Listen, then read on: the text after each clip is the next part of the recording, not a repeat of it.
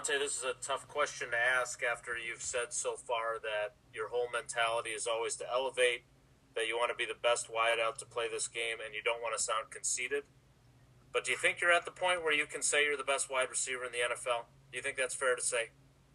Yeah, I think that's fair to say. Welcome to Packing Bulls. That is fair to say. The Fair to Say episode.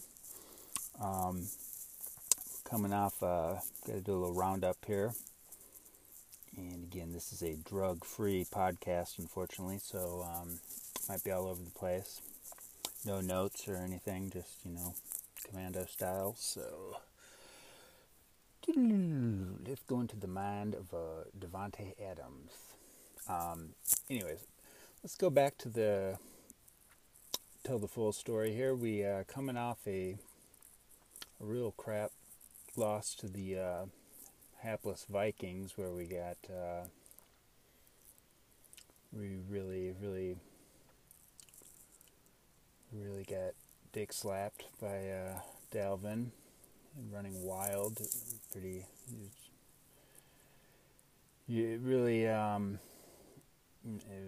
was rough. I mean, I don't think the offense looked bad, but I mean, it really put when you are getting gashed, one of my favorite words, like that in the run game, it really made it where you could not even be confident facing a 49er team that's completely devastated, like no team I've ever seen before, by injuries and COVID and whatnot. So, just putting things in that perspective, this is Victory Friday, Freaky Friday for Davante Adams. He once again went buck wild with the help of his bra, Aaron Rodgers, and they did what they needed to do against the 49ers, and Aaron Jones was back, and don't let anybody tell you different. That's a different type of dude. I'm just full of expressions I love. He explodes into the hole. Like, he seriously, he's small, but he's hard to even get a handle on, and can kind of bowl people over, because I think they're almost like a deer in the headlights when they see him coming. He's so shifty and so fast. I've never seen another running back ever in the league that hits holes as fast as him. Like, that dude is fearless. I don't know if, like, he did military brat, if they were, like, making him run the gauntlet, or or what, but that dude is the man, and I pray to St. Vince that they keep him. No other team seems to be like salary cap. Salary cap, I think I liken to like the budget and the whatnot. Like, it's kind of a myth. Like, we print our own money, and like every other team is like boning up on high-priced people, making trade. The Seahawks, they got Russell Wilson. I think he paid more than Rodgers, and plenty of other high-profile guys on the team, and they just acquired Jadeveon Clowney last year, Jamal Adams, Carlos Dunlap, fucking Snacks Harrison, like. And now you're telling me that, well, we're gonna have to decide between Bakhtiari and Jones. You can't just go signing your running backs. I mean, really? I don't know. So I'm a salary cap denier, and I think the Packers probably got something where, like, whatever they don't spend goes to some, like, John Birch Society development. Fucking probably ends up in Paul Ryan's pocket somehow. If they don't just pay it to some, like, black man for playing sports. So anyways, yeah, that was a good win. We I gotta say, the defense, they're decimated, but it's always nice to see your team just put a beating on another team's quarterback. It's kind of like a blood in the water scenario, where I think now that they've tasted the blood of Mullins, they're going to want to keep that going and just keep hitting those guys. And I'd say the biggest thing this year, even more than last year, but it was very striking last year. Maybe not more, but like it's surprising because it was so surprising last year how much fun Rodgers seems to be having and how much better he seems in his words and deeds and obviously his play. Like I remember, like, I don't know what kind of dickhead Jeff Janis was, but it's like Rodgers would not go to him, and maybe that's McCarthy, but like,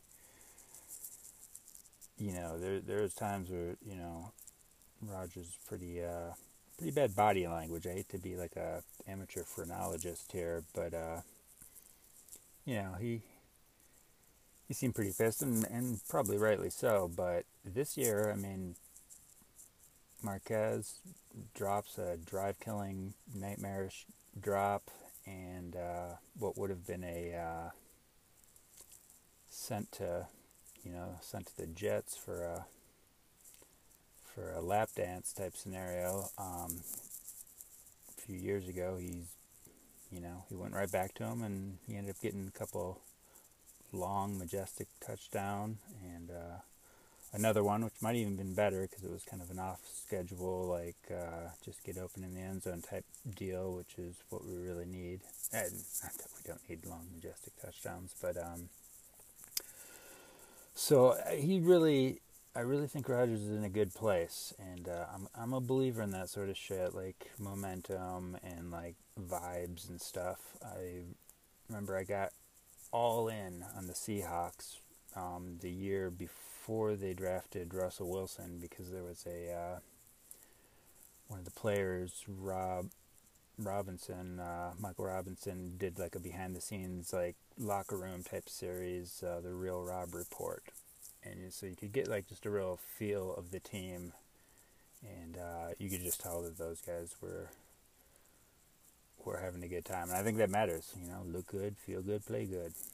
That's Deion Sanders. So this team, so Rodgers, and it all starts with him. You know, after the Packers just refused to get any help, you know, literally every other contender is adding like legit pieces. The Saints got Quan Alexander.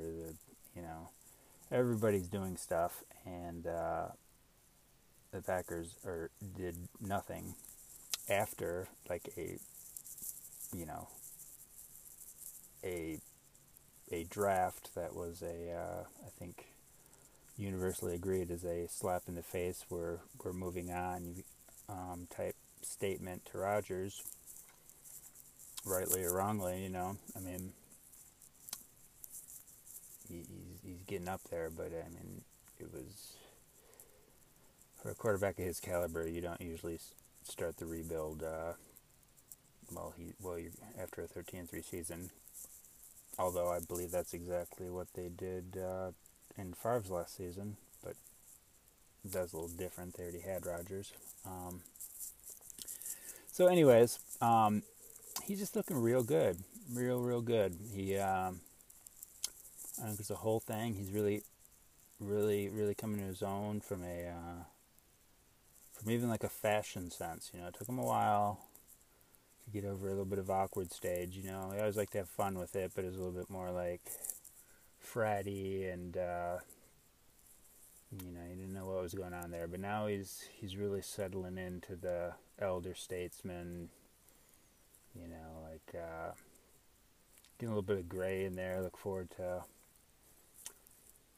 him going full Richard Gere mode and Silver Fox, late period Brady title runs. So hopefully we can work that out. But anyways, what else we got going on? I don't know if there's anything I guess there was a. Oh, yeah. There's the election. Whoop-de frickin' do. We did it. We did it. We stopped the fact. I mean, Adolf Hitler and his Waffenstorm was right at our gates. I mean, Trump was, he was going to put on the dictator medals and go full on Hitler, but we were able to stop him with our mighty faithful steed, Joe Biden. I mean, lay down that fascist tendency for once and for all. We're good now. That threat is over. We don't have to worry about it anymore.